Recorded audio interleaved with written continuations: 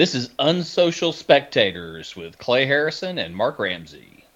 And you can find us at unsocialspectators.com and also at unspectators on Twitter. All right, welcome to episode 22 of Unsocial Spectators. It's time to rock. Hey now. How's it going, man? Oh, doing pretty good. I haven't watched that many movies this week because I got back into video gaming. Oh, what have you been playing? Division 2. Yeah, I love that game. I love it, man. And there's a new thing where you can go back to New York and yeah, it's fun. So yeah, and it's a team game, right? Because you run as a squad, right? you can do it solo, or you can run up to 8 different people. Maybe more now, but you know, as far as I know, 8 right now. Yeah. But yeah, I played the first one for years, and then I played the second one now for years. So, but I think because it looked multiplayer, that's what turned me off. I just I'm not a big fan of having to play with other people. But now that I know that it's solo, maybe I'll give it a run. Yeah, it's always up to you. You can play solo, or you can play in team. You know, some things you have to do in teams. So. Yeah. But it's a looter shooter. You loot a bunch of shit and, you know, try to get better and upgrade all the time. But yeah, and it's a cool story. They're making a movie for the Division, and it has Jake Gyllenhaal and what's her name? She's that redhead. Jessica Chastain. Yeah, Jessica Chastain. So I can't wait to see that, you know. So that'll be good. So this week I wanted to kind of talk about me and my buddies, we used to do crazy shit downtown. Yeah. In Dallas, me and my brother-in-law, we would act like we were English. I was Angus, or I was Nigel, and he was Angus. And we. I think you could also pull off an Angus. I think yeah. You look like an Angus. So we would stand behind these bars. There was this place, I think, by Club Clearview downtown, where you were behind bars, but there were people outside of the club you could talk to on the street. Yeah. And we would make fun of people as they would walk by in this British accent, and we knew the club owner. So if people would get pissed off, we would run into the back room, and they come into he wouldn't mind because they'd have to come and pay cover charge. Yeah. But yeah, we'd run to the back room and just look out the little peer through the window and just laugh our ass off. So yeah, that was always fun. Also in downtown Austin, me and my buddy Doug, there were so many people begging for change. All these gutter punks, you know. Yeah. So we would get a pocket full of change, you know, mostly pennies, you know, just nickels and pennies. And we'd take it downtown and we would give change away. So we would like go up to people and say, hey, do you want some change? And they would like you know, just have no idea what was going on. they would think we're scamming them and all this stuff. And we just had a great time doing that. So, have you ever done like weird stuff to fuck with people before? Yeah, I think, I talked about the practical joke that I regretted in an episode. To fuck with people. Yeah, just random people. I mean, I used to fuck with acid trippers at concerts a lot, No, not really. I'm trying to think of anything. No. I'm pretty boring. Maybe it's just me. I would get my kicks fucking with people, I would always, doing the water sound, do it. Oh, yeah. I would do that randomly everywhere, fucking with people all the time. So I would be the guy who would encourage you to do that and tell you other things to do. Because I had friends who would, I had a buddy of mine who would just fart and in class just to get the attention. Or, just rip one. yeah. And then you would just go well, I bet you wouldn't do it if she was closer. You just push him to see how much you can get. Yeah, sure. Get them, because they'll get in trouble and you'll just laugh the whole time. Yeah. That's good stuff. So we watched some movies from 1977. Oh shit! Now it made me think of a story. Oh, go ahead. Okay, because this. Okay, so the farting dude. The farting dude. We're just gonna call him the farting dude. Protect the. Senior Wind. We were in a class, an English class, and the teacher had gotten married, gotten divorced, gotten married again. She had 3 different names through our school year. She was kind of wacky. And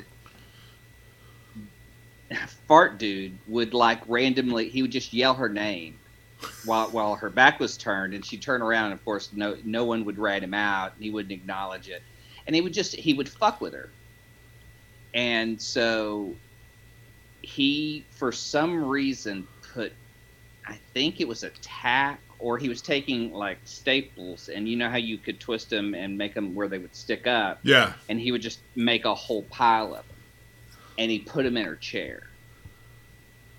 And she comes into class. Yeah, she comes into class. The bell rings. Everyone's ready. She sits down and sits on them, and gets up and just lets loose, and has a breakdown in class because she screams that she sat on him, and then she just starts yelling at the class about, God, this was so long ago. I just remember her kind of losing her mind, and trust me. I looked at Fart Dude, and I'm just holy shit, dude, you broke a person. And she just ranted and yelled and screamed, and nobody ever came in and stopped her or did anything. And then she brought herself down and left for a while, and we all just kind of were scared as fuck, what has happened to the teacher? And everyone's looking at him because they know he did it, but no one ratted him out. Yeah.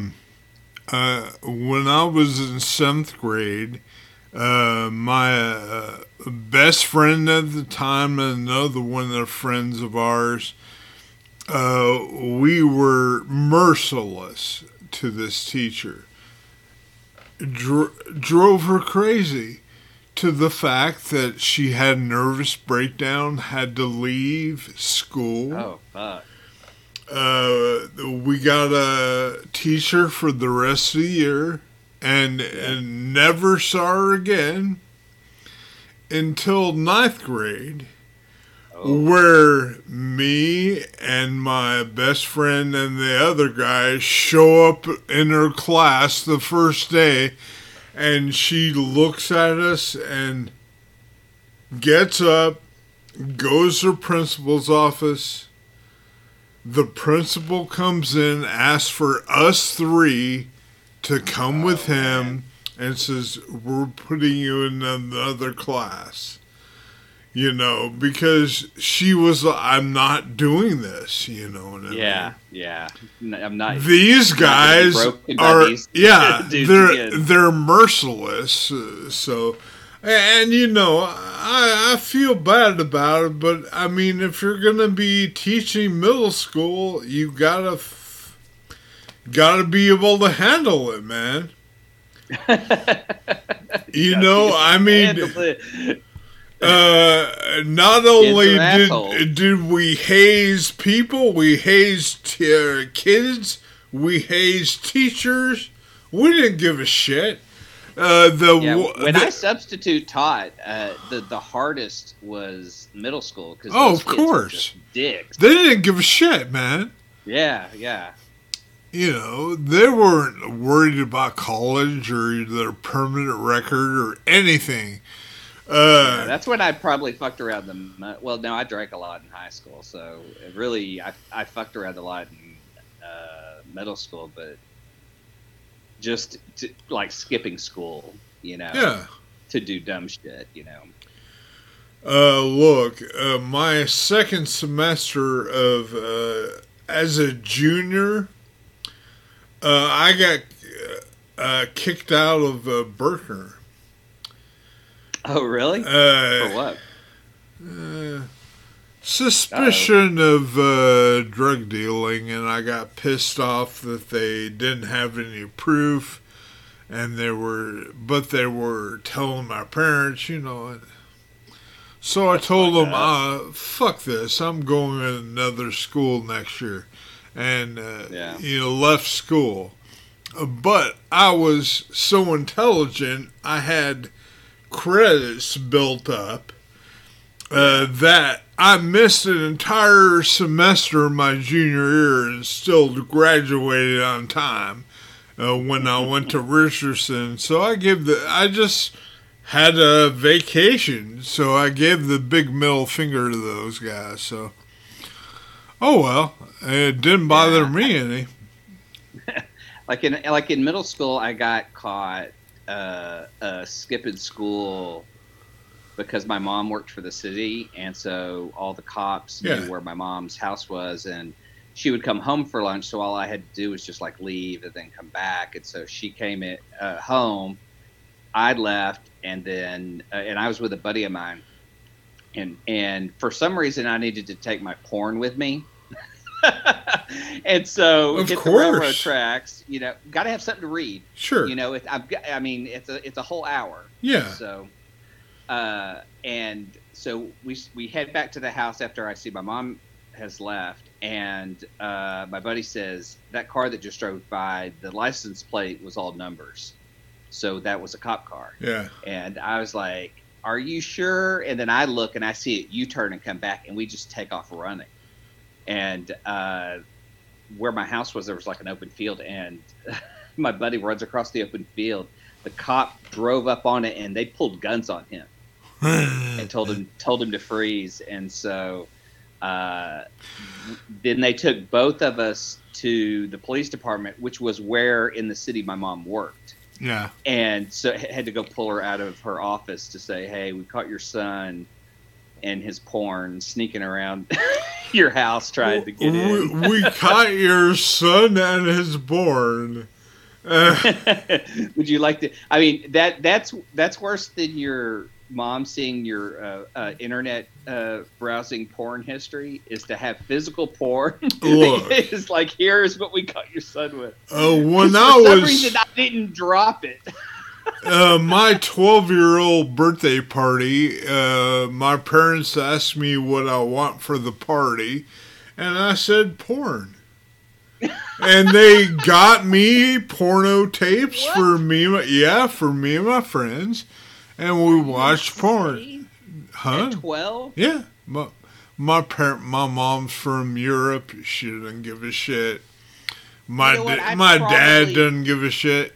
She took me to Porky's at age 10. So I think I probably saw porn. I know I saw porn in middle school at a buddy's house, because he had a projector and he had like 8mm film porn. Yeah. Like that was like some old school reel to reel shit. Look, my parents, I had permission at the local video store to go behind the beads or behind the saloon door where they kept the porn.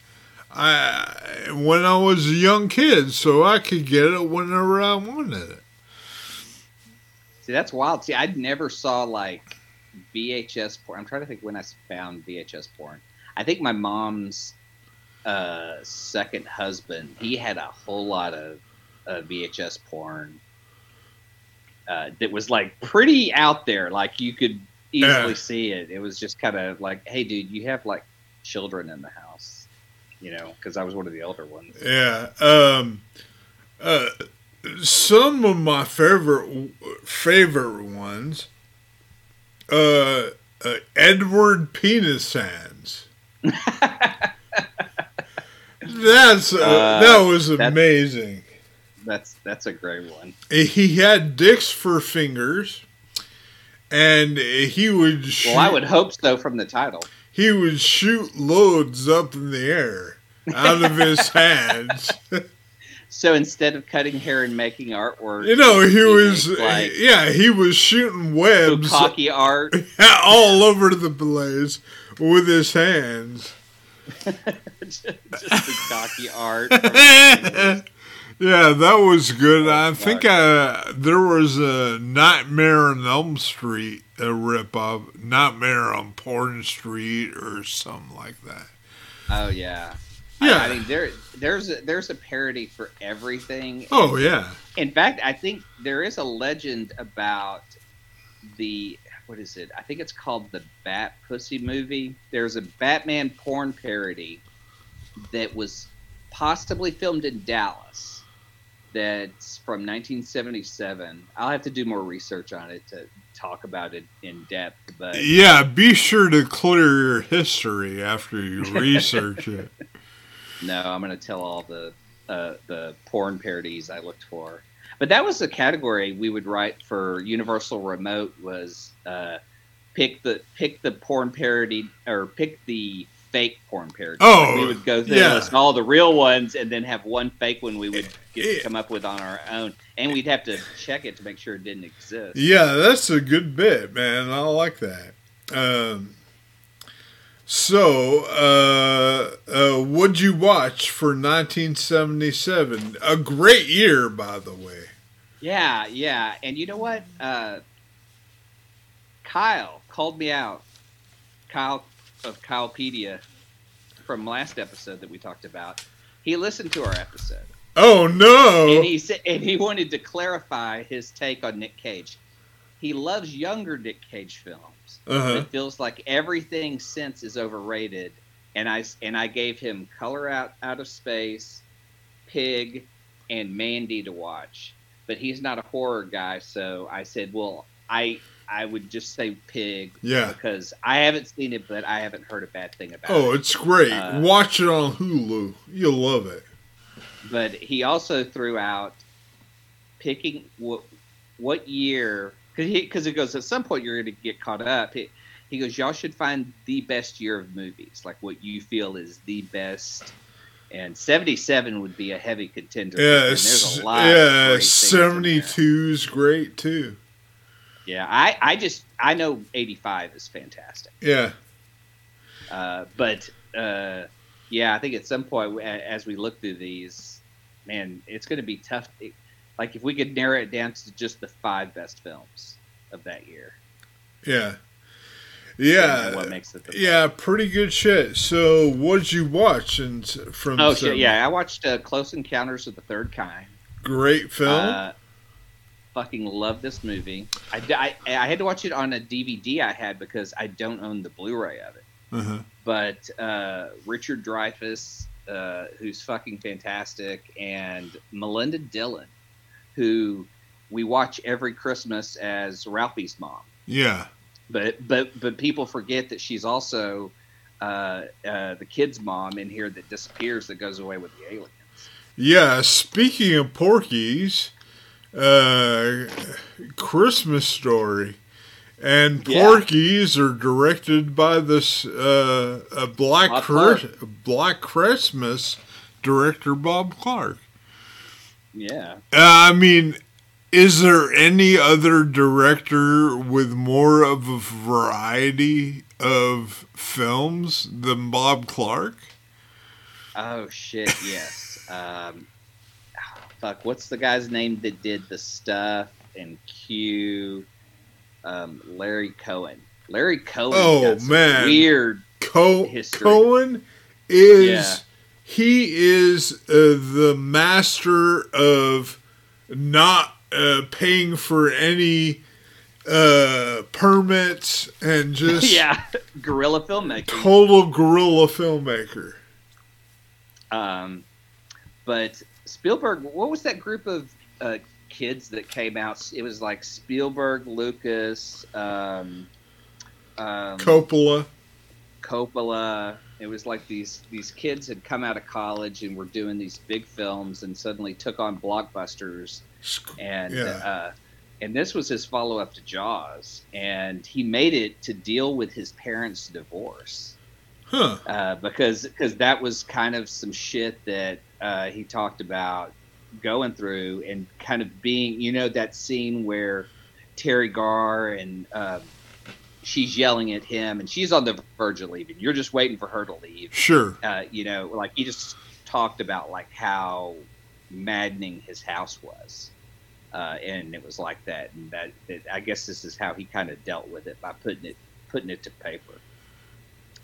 The thing I loved the most was revisiting Terry Garr, because she doesn't do anything anymore. I think the last thing I saw her in was playing Phoebe's mom on Friends. Yeah.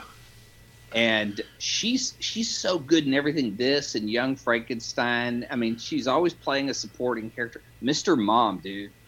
Man, she is just awesome. She is great in After Hours too.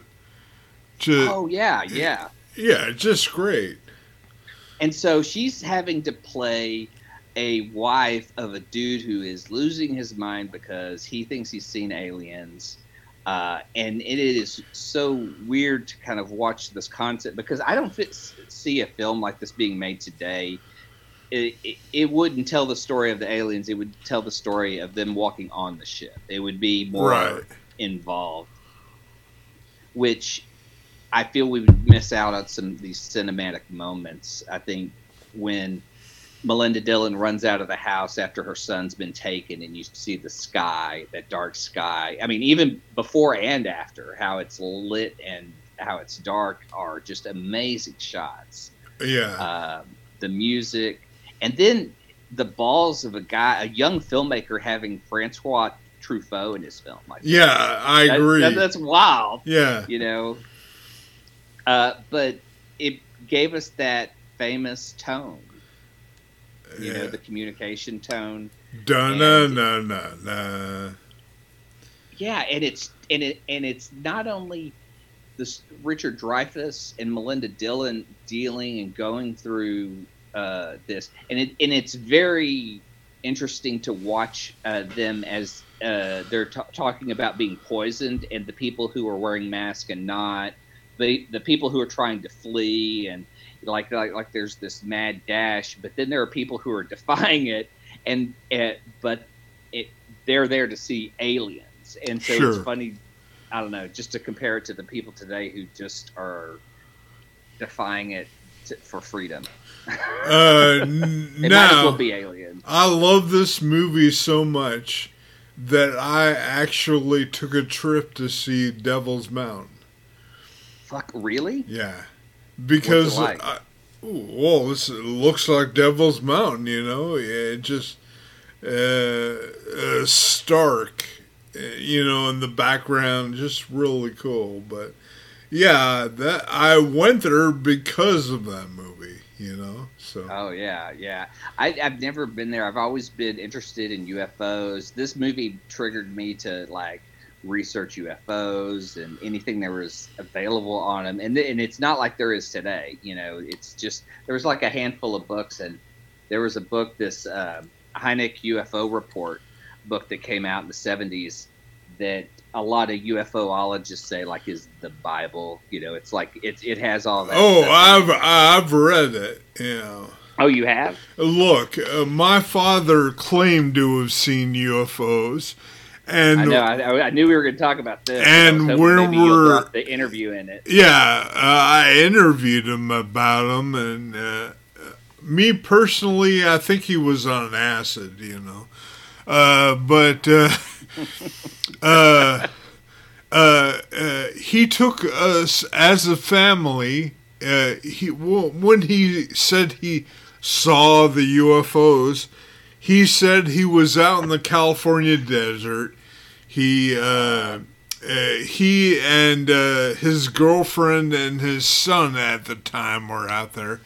They said the Lord's Prayer over and over again as a mantra to call them down. Oh. And he said he saw them darting across the sky, and I'm like, yeah, you're tripping.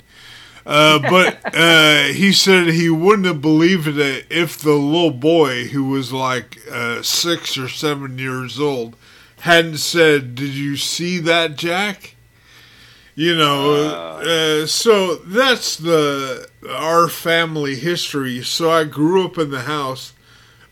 We probably had 4,000 books. The whole house was full of bookshelves.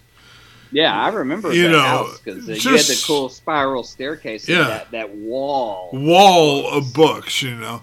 And they were filled with UFO books and cryptid books and just everything out there, you know.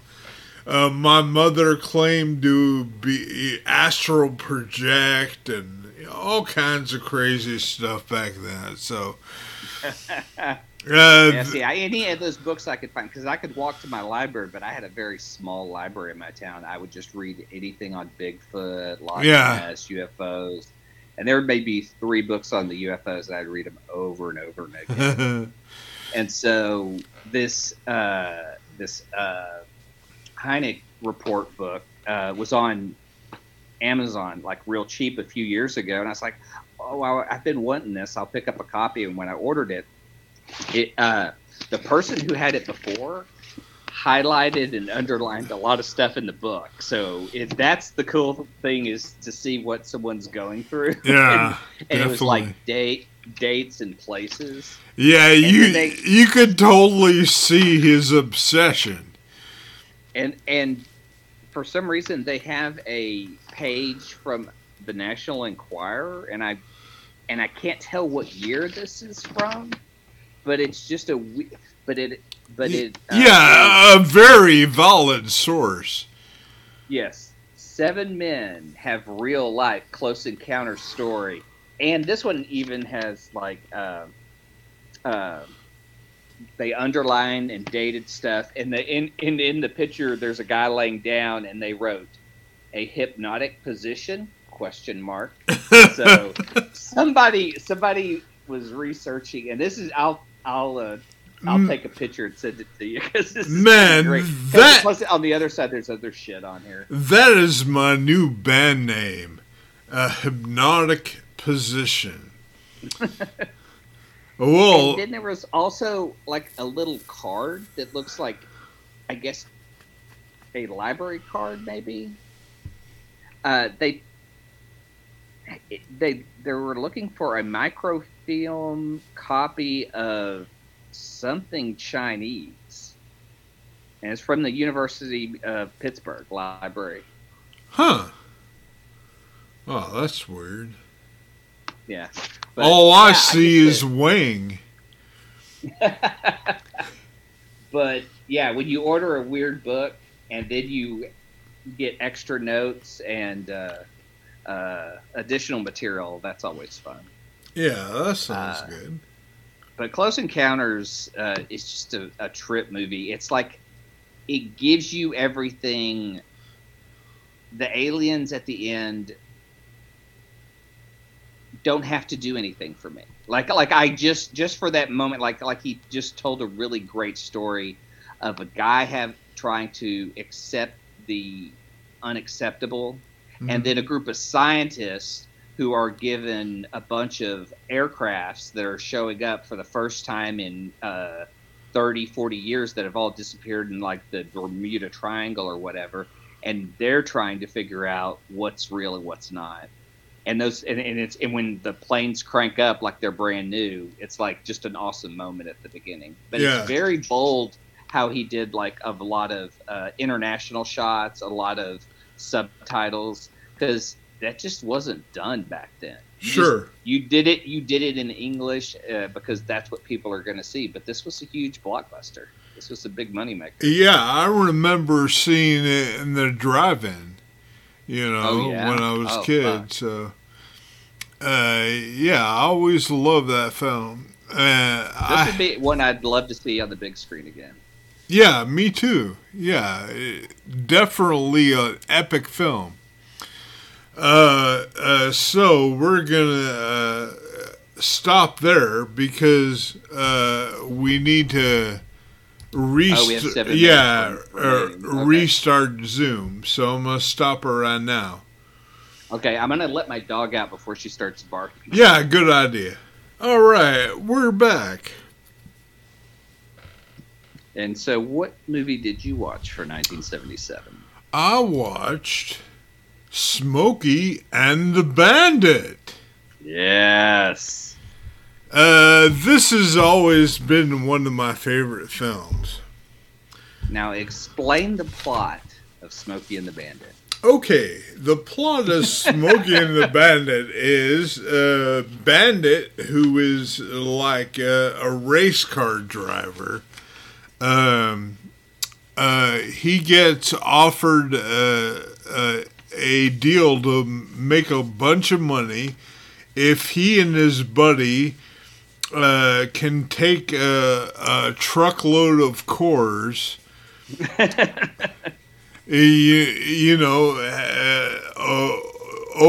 over to Atlanta, I think. From Denver, I guess. Because it was bootleg because you couldn't ship it past a certain point, Yeah, you had like within the state. Yeah. States. Which is weird to explain to people now who go, they would limit on how much beer you could sell in other places. Yeah. So it was really weird, but that was it. And the two guys that wanted them to do it was Big and Lil Enos. Yes. My favorite characters of the film, Pat McCormick and Paul Williams. Paul Williams is a genius. Paul Williams, Phantom of the Paradise. Yeah. He wrote The Rainbow Connection. He also wrote Only Just Begun by the Carpenters. Yeah. And he wrote the lyrics for The Love Boat. Oh, wow. Yeah. He appeared on it a lot, too. That was a guy who was a celebrity in everything. Like, he would guest star on here. He would be in The Muppet Show. I mean, just... He also is in... Edgar Wright's a fan of his and had him in Baby Driver. Yeah. If you notice the scene where they go to buy the weapons, there's a guy in a white suit. That's Paul Williams. Paul Williams, he was a legendary drug user. He would be all coked up on John Carson all the time, And since 2006, he's been the head of ASCAP. Oh, shit, really? Yeah. So he dealt with all the crazy ASCAP shit, where streaming and all this shit. So, that's what he's doing now. But have you ever seen the documentary on him? Yeah, it was a good documentary. However, Pat McCormick, maybe one of my favorite legends of Hollywood or television. He was a comedy writer. I think he was a comedy writer for who was that guy? He was Sid Caesar. Walter Mitty. He did that movie, the first Walter Mitty. Oh, Danny Kaye. Yeah, Danny Kaye. He was a writer for his Variety Hour. He was a writer for Johnny Carson. And all kinds of TV stuff, you know. But he was most famous for the helicopter story. Now, the helicopter story. Back then, a group of him and all these other comedy writers, they got together and decided that every month somebody would plan a meal and pay for it all, you know, for the whole group. Yeah. So, Pat volunteered to be the first one. So what this crazy motherfucker did,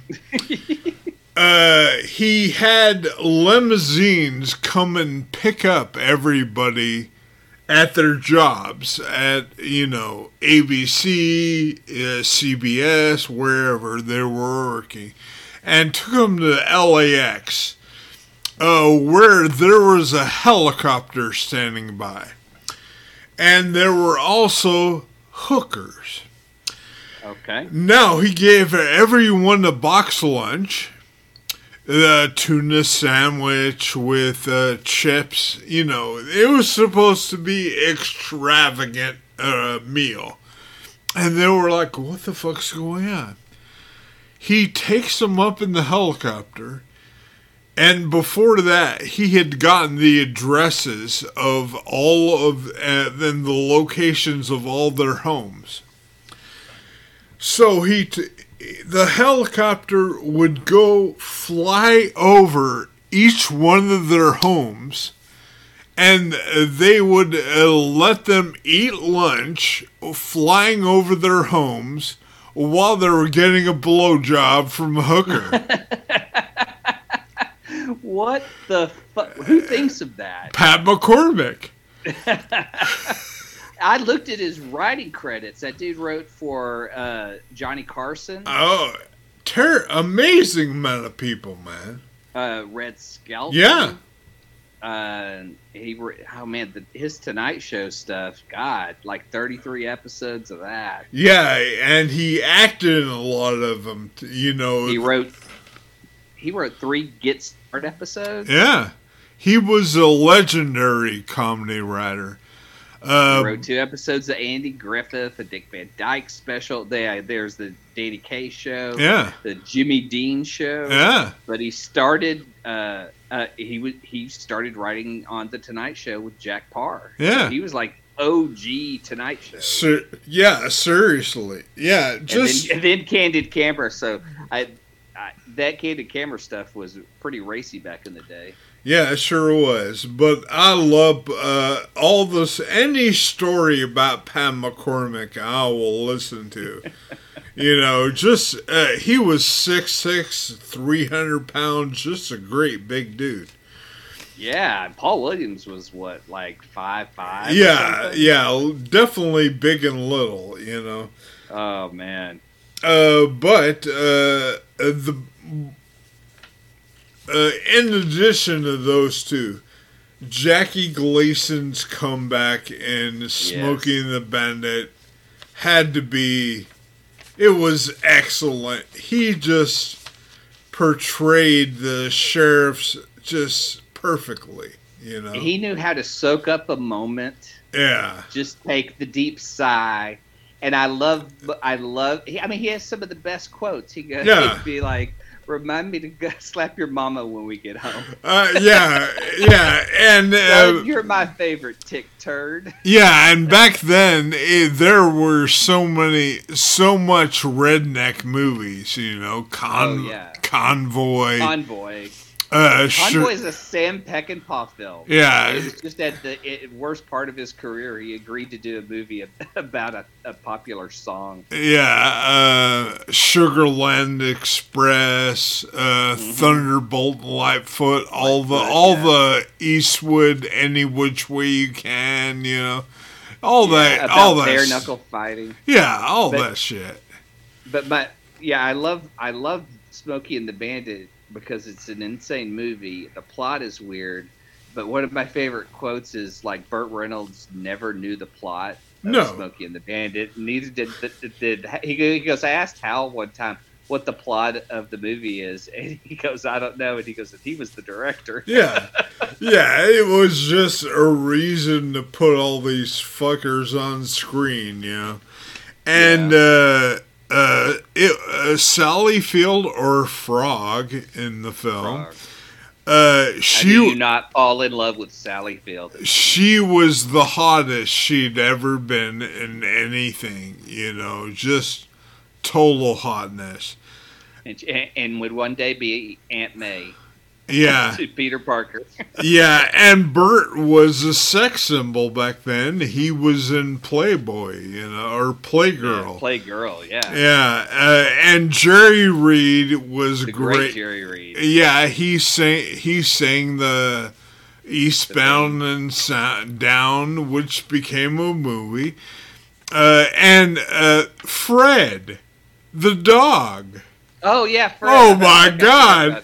And then the Dukes of Hazzard ripped off Fred with Flash later on, So, yeah, I love Smoking the Bandit. If you haven't seen it, go fuck yourself.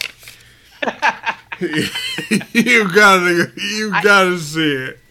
I think it's required by law if you live in the South that you have to watch Smokey and the Bandit. Yeah. You don't have to watch the sequels, especially like the third one. Oh, they're where terrible. They try to make it, because like I don't even think they try to make it seem like Burt Reynolds is in it because they'll have the car, but you never see him. Yeah, it's like Jerry Reed's pretty much the whole movie. Yeah, it's stupid, man. Watch the first one; it's worth watching. But you know what movie makes that makes me think of Once Upon a Time in Hollywood?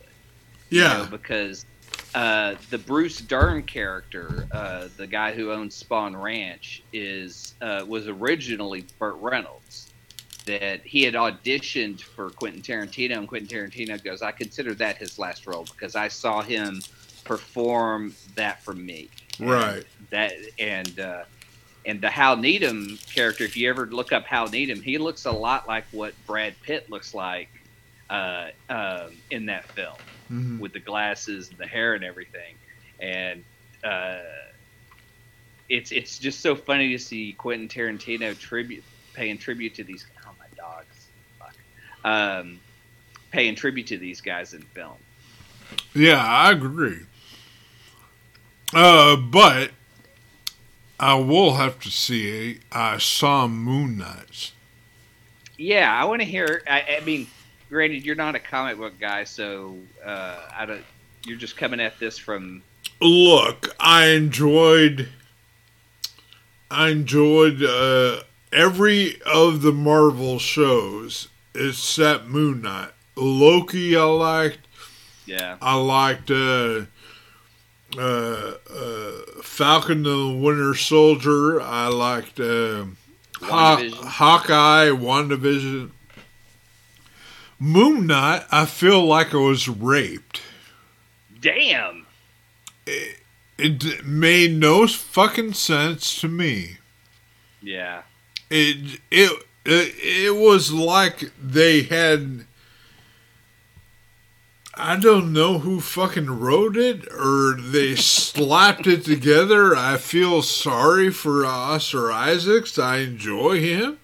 He was an executive producer on it, so he had a lot of creative control what happened. Well, he fucked it up if he did, because that was halfway through. Halfway through, I thought it was going to be good. The ending sucked. Yeah. The ending sucked. But in addition to that, I saw another piece of shit about the moon. Moonfall. Holy shit. Yeah, what a piece of shit. Oh, I got to see it now. It is so bad. But it's a hate watch. You know what I mean? Yeah. Oh, I do love those. Yeah. But you're just like, is there any science in this at all? I like sci-fi where you can kind of suspend disbelief. Yeah. But this... Yeah, I wish they had done Moon Knight a little. Like, Moon Knight's a real fucked up character. I wish they had done. Like, I enjoyed it, but like I went in with a lot of knowledge. Yeah, exactly. And see, it's a real fucked up story, in that like it's about a dude who's mentally broken. So you can't always trust what he's telling you. So he may be fighting crime, but he may just be in a mental institution. Sure. And so sometimes he's in the mental institution in like one whole arc, and sometimes he's just fighting crime on the streets. But every time someone's taken it and adapted it and they've made it a little different. And one of my favorite runs is the more action-packed version by Charlie Houston. Who's a pulp writer, and I'm a big fan of his Moon Knight run. Is one of my favorites because it takes Mark and it breaks him down to an old, broken soldier who has to revisit his past, and his friends aren't his friends anymore because he hasn't been the best of guys, and it doesn't deal with any of the broken stuff. I mean, he is broken mentally, but it doesn't have like him in a mental institution, in his head going to death and that kind of existential shit. It's fighting and kicking ass. Now, I gave it 1 star. I would have given it a half a star, except for the hippo. Oh, yeah, the hippo's pretty great. Yeah. I do love her. Yeah, so, that... But, like, didn't you even... Okay, so, like, just take out all the bullshit and put Oscar Isaacs and Ethan Hawke together, and when they have those scenes together... Yeah, they're don't good. You at least feel like those are really fucking good. Yeah, they're good, but they can't make up for all the other batshit crazy, not making any sense shit. Yeah. Just my opinion. Yeah, and see, Kyle hated it too. Yeah. He said, I wanted action. Like, I wanted the guy, like in Daredevil, like Moon Knight fights in New York. He jumps rooftops. He beats the fuck out of people at night. Well, in Moon Knight, all the action happens after he goes, and then everyone's dead, and you're like, what the fuck happened? Yeah, that's the other thing. That's the other thing that made me mad is because Moon Knight's a violent character, and he has a violent personality called Jake Lockley. Yeah. That they don't even hint at until the last. It's the end credit scene where they reference Jake Lockley, and and that's what's so fucked up is in the book, Jake has such his own life that he has kids that Mark and Steven don't even know about. Like he had a kid with a lady, and they find out in one story. It's just really fucked up. But the story I want to tell you about the story in the comic that broke Mark to create Steven, and because it's not his brother dying, he grew up very Jewish. His dad. I can't remember if his dad was a rabbi, but his uncle is a survivor of the Holocaust. He got out of Germany. He is an Orthodox Jew, and he's very good friends with his dad. And Mark would go visit him all the time, and so Mark goes to stop by and can't find him, stumbles into his cellar and finds him torturing a man. He's hung this man up by his feet, and he's just slowly cutting him. And Mark's like freaking out, and suddenly this guy who's his friendly uncle isn't his friendly uncle, and he starts telling his evil plan comic book style, but essentially he's a self-hating Jew. And he goes, oh yeah, this guy's not dead. He hits him so that he'll scream, so that Mark will know that that guy's still alive, and then he just is cutting on him again. And he's telling his backstory about how he worked with Mengele and would just torture. Yeah, just torture. And he goes, and he gives you the hint that he just enjoyed it. He did it for the fun of it. And Mark is like a 12-year-old boy who's just seeing this and losing his mind and has to get away from it all. And that's what fractures his personality as a child. Holy shit. Yeah, no, it's pretty fucked up. But again, they adapted it well by having him, having his mother be the person who kind of breaks him, because him as a child didn't take care of his brother, and his brother died. Sure. Well, yeah. Anyways, hopefully Obi-Wan will be good. Yeah, I'm looking forward to that. I did watch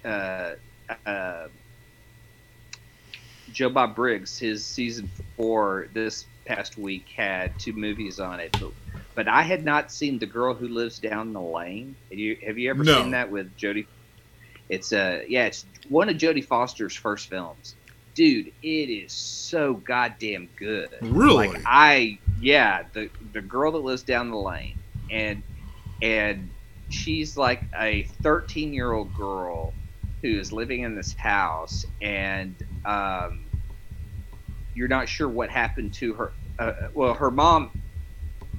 She tells a story that her mom died, but her dad's there, but you never see him. And so there's this pervert that comes around, played by Martin Sheen. Oh boy. Yeah, and those two, like young Martin Sheen, and this is like him after he's done Badlands. Yeah. And her, just unbelievable. Just sharing this, doing scenes and seeing them at their best. Yeah. Because this is some shit dialogue. In the first appearance, Martin Sheen has to do a lot of dialogue that I don't feel is great, but he makes it work, and she plays off him, and they're both really good. I say watch it just for those two, but man, I really enjoyed it. Yeah, I put it on my watch list. So yeah, I'll check it out. Now, I watched the Back to the Future trilogy. Yes. I had seen them all in the theater as a kid and hadn't revisited it since then. So it was a lot of fun, Yeah, I do love those movies. One of my favorite movie-going experiences was taken when I volunteered for Big Brother, Little Brother. I took my little brother EJ to go see Back to the Future when they had the anniversary of the year it was supposed to be in the movie. And right. So I was explaining to him, like, yeah, this movie was made in the 80s, and this is what they thought today would be like in 2015. Sure. And he just thought that was the funniest thing. And then I told him there were 2 more movies, and he was like, really? Yeah. I really enjoyed seeing all those films again. Just great shit. And man, did we lose a great actor? Fred Ward? No. Michael J. Fox. Michael J. Due to his illness, So. Oh, yeah. I was like, Fred Ward popped into my head because of the recent death. But yeah, Michael J. Fox was pretty much kind of the teen, I don't want to say poster boy for Gen X, but I mean, he was on Family Ties that pretty much dominated the 80s. He was him from 82 to 89. Then he did this, but then he tried to do something out of character and did that Bright Lights, Big City movie where he's supposed to be like a cocaine abuser. Just not one that fits him very well. Sure. Weird Doc Hollywood. Doc Hollywood's great. I love that movie. Yeah, but what's the one where they it's a scavenger hunt? He's in a scavenger hunt movie. Was it Midnight Madness? Midnight Madness. Yeah. Yeah, he was very young in that. Yeah, he's also in Class of 1999. Yeah. Early trauma film. Yeah, I watched that the other day. It was good to see, him in that film. So, but I did see a pretty hilarious horror film. Yeah. Slacks. Oh, I love Slacks. What a fucking movie!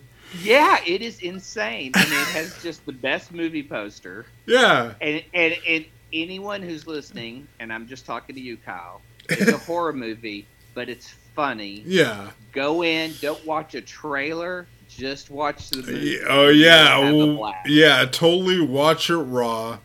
The best thing about this film is it helped me make a new a letterbox list. A movie where influencers get killed. And how they die, too, is even better. So. Oh, yeah. Yeah, just good shit. But I enjoyed that. And I watched Death Proof. Oh, yeah, I love Death Proof. Yeah, I watched them film it, Oh, yeah, because it was down in Austin. Yeah. I watched them film that. So, really cool movie, it used to be, Tarantino used to always come into Antone's. Back in the day. And one of the door girls was one of the Jackie Brown machine gun girls in the beginning. Oh, yeah. Yeah, she was a door girl there. And okay. He would come in and he would go hang out upstairs. And he was always, it was a big joke because, is it Stinking here? Because Quentin's here. Because he was on heroin for a while, And you don't shower when you take heroin. You stink. So it was like a running joke that Quentin's here. It smells bad upstairs in the room, But that's my Quentin. I mean, I love Quentin, but that's my Quentin story. So. Holy shit! Oh, you know what? There was another thing about Close Encounters I thought was wild. Is the group of there's a group of people that gather at the roadside where Melinda Dillon and Richard Dreyfuss meet, and there's an old man holding a sign to the UFOs that says, what is this? Like stop and be friendly. Uh-huh. And I looked up that actor, and we watch that actor every year in Home Alone. He's the old man. Oh yeah. That Macaulay Culkin thinks is like crazy or something, but then ends up befriending him. Yeah. So we watch Melinda Dillon and him every year. Yeah, that's funny. But yeah, I love Death Proof and just great action. Incredible. Probably one of his best action films. Yeah, I still think about that leg flop. Yeah, great. Just great. The tire coming into the front window and hitting the face. Yeah, just kind of like a buzzsaw, going through. But the best thing is watching Kurt Russell get the shit kicked out of him by a bunch of chicks. Yeah, total awesome, But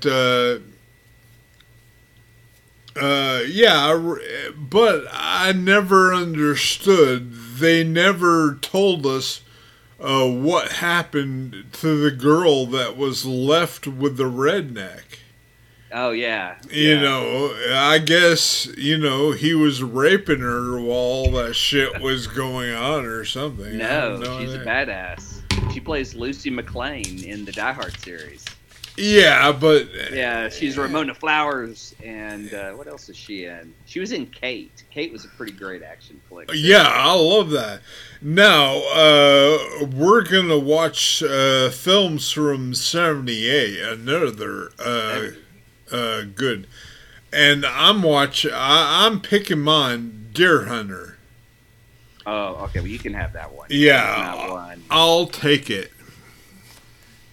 Oh shit, I may take Convoy. yeah, do Convoy. That'd be fun. Oh, fuck, though. But you've got Superman, and that's just an icon. Oh, man. Yeah, Superman's good. Lord of the Rings, the animated one. Yeah. Because Kyle was really disappointed I didn't take the animated Hobbit. But Halloween's also out that year. Uh-huh. I love... I mean, my love for Halloween. That's probably one of my favorite. Animal House. Uh-huh. I almost took Animal House. I could say with Burt Reynolds and watch The End, which is a movie that would never be made today about suicide. Great film, man. Great film. Oh, shit. Straight Time. I've been wanting to see that with Dustin Hoffman, where he's an ex-con trying to... I don't know, man. Hooper. Fuck, Hooper is a great movie. I took Shelby to see that in the theater. Uh-huh. Good film. Damn, I don't know, man. But they're great stuff, man. Great stuff this year. You know what? I think because of my love of Harold Ramis, I'm going to go with Animal House. Uh-huh. Just because, I mean, God, that's such a great movie. Yeah, do it. Yeah, okay. Animal House and Deer Hunter. So, it'll have the next week's show will have the same tone. Oh, by the way, how was Doctor Strange? Fucking awesome. Yeah, good. I loved it. I was sitting here like Shelby, because I can't drive and stuff. Every time it's like her weekend, we have to like run errands and do things, and so she never really gets to take a break, and I really hate that. So we were going to see Doctor Strange, and I said, let's just stay home and rest. And a buddy of mine had a copy on his Plex server and said, hey, I'll hook you up. And so got to watch it from home. So we both got to relax and just chill. And they just did, the only thing was like they had cut the end credit scenes out. So we just went online and watched them. Sure. But I fucking loved it. Even poor quality. It was Sam Raimi being scary as hell, playing in the Marvel toy box with all the cool toys and making them do cool shit. Cool. And that's what I enjoyed about it. Like it's got a kind of weird story to it, but I dig it. Yeah, I'm looking forward to watching it in the theater. I have to have my surgery first, so once I get that scheduled, I'll be able to go see it. So I'm looking forward to go checking that out. By the way, what films are you looking forward to, or what TV shows this year?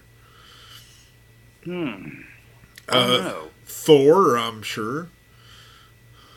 Thor: Love and Thunder. I actually just came from the library and picked up a bunch of the Thor books that Jason Aaron wrote because they're using his words for the Love and Thunder movie. Okay. What else is coming out? Now, you saw Letterkenny, right? Oh yeah, I'm not current on it, but I've seen like the first 6 seasons for sure. They're coming out with a new show called Shoresy. Oh fuck! Oh how? Yeah, it's coming out. The dirtiest character. Yeah, it's coming out the Monday of Memorial or Friday of Memorial Day weekend.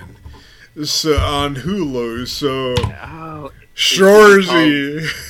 Give your balls a tug. Give your balls a tug. Yeah, that's the tagline of that show.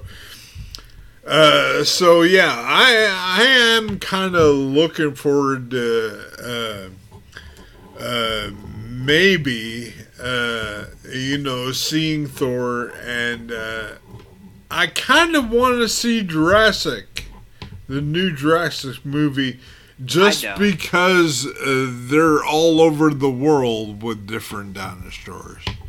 Yeah, but the best thing about Jurassic Park is discovering and seeing them. Yeah. And you only get that once in the first film. Yeah, I know. After that, it's a horror film. But they're bringing back Jeff Goldblum, for God's sake. It can't be bad.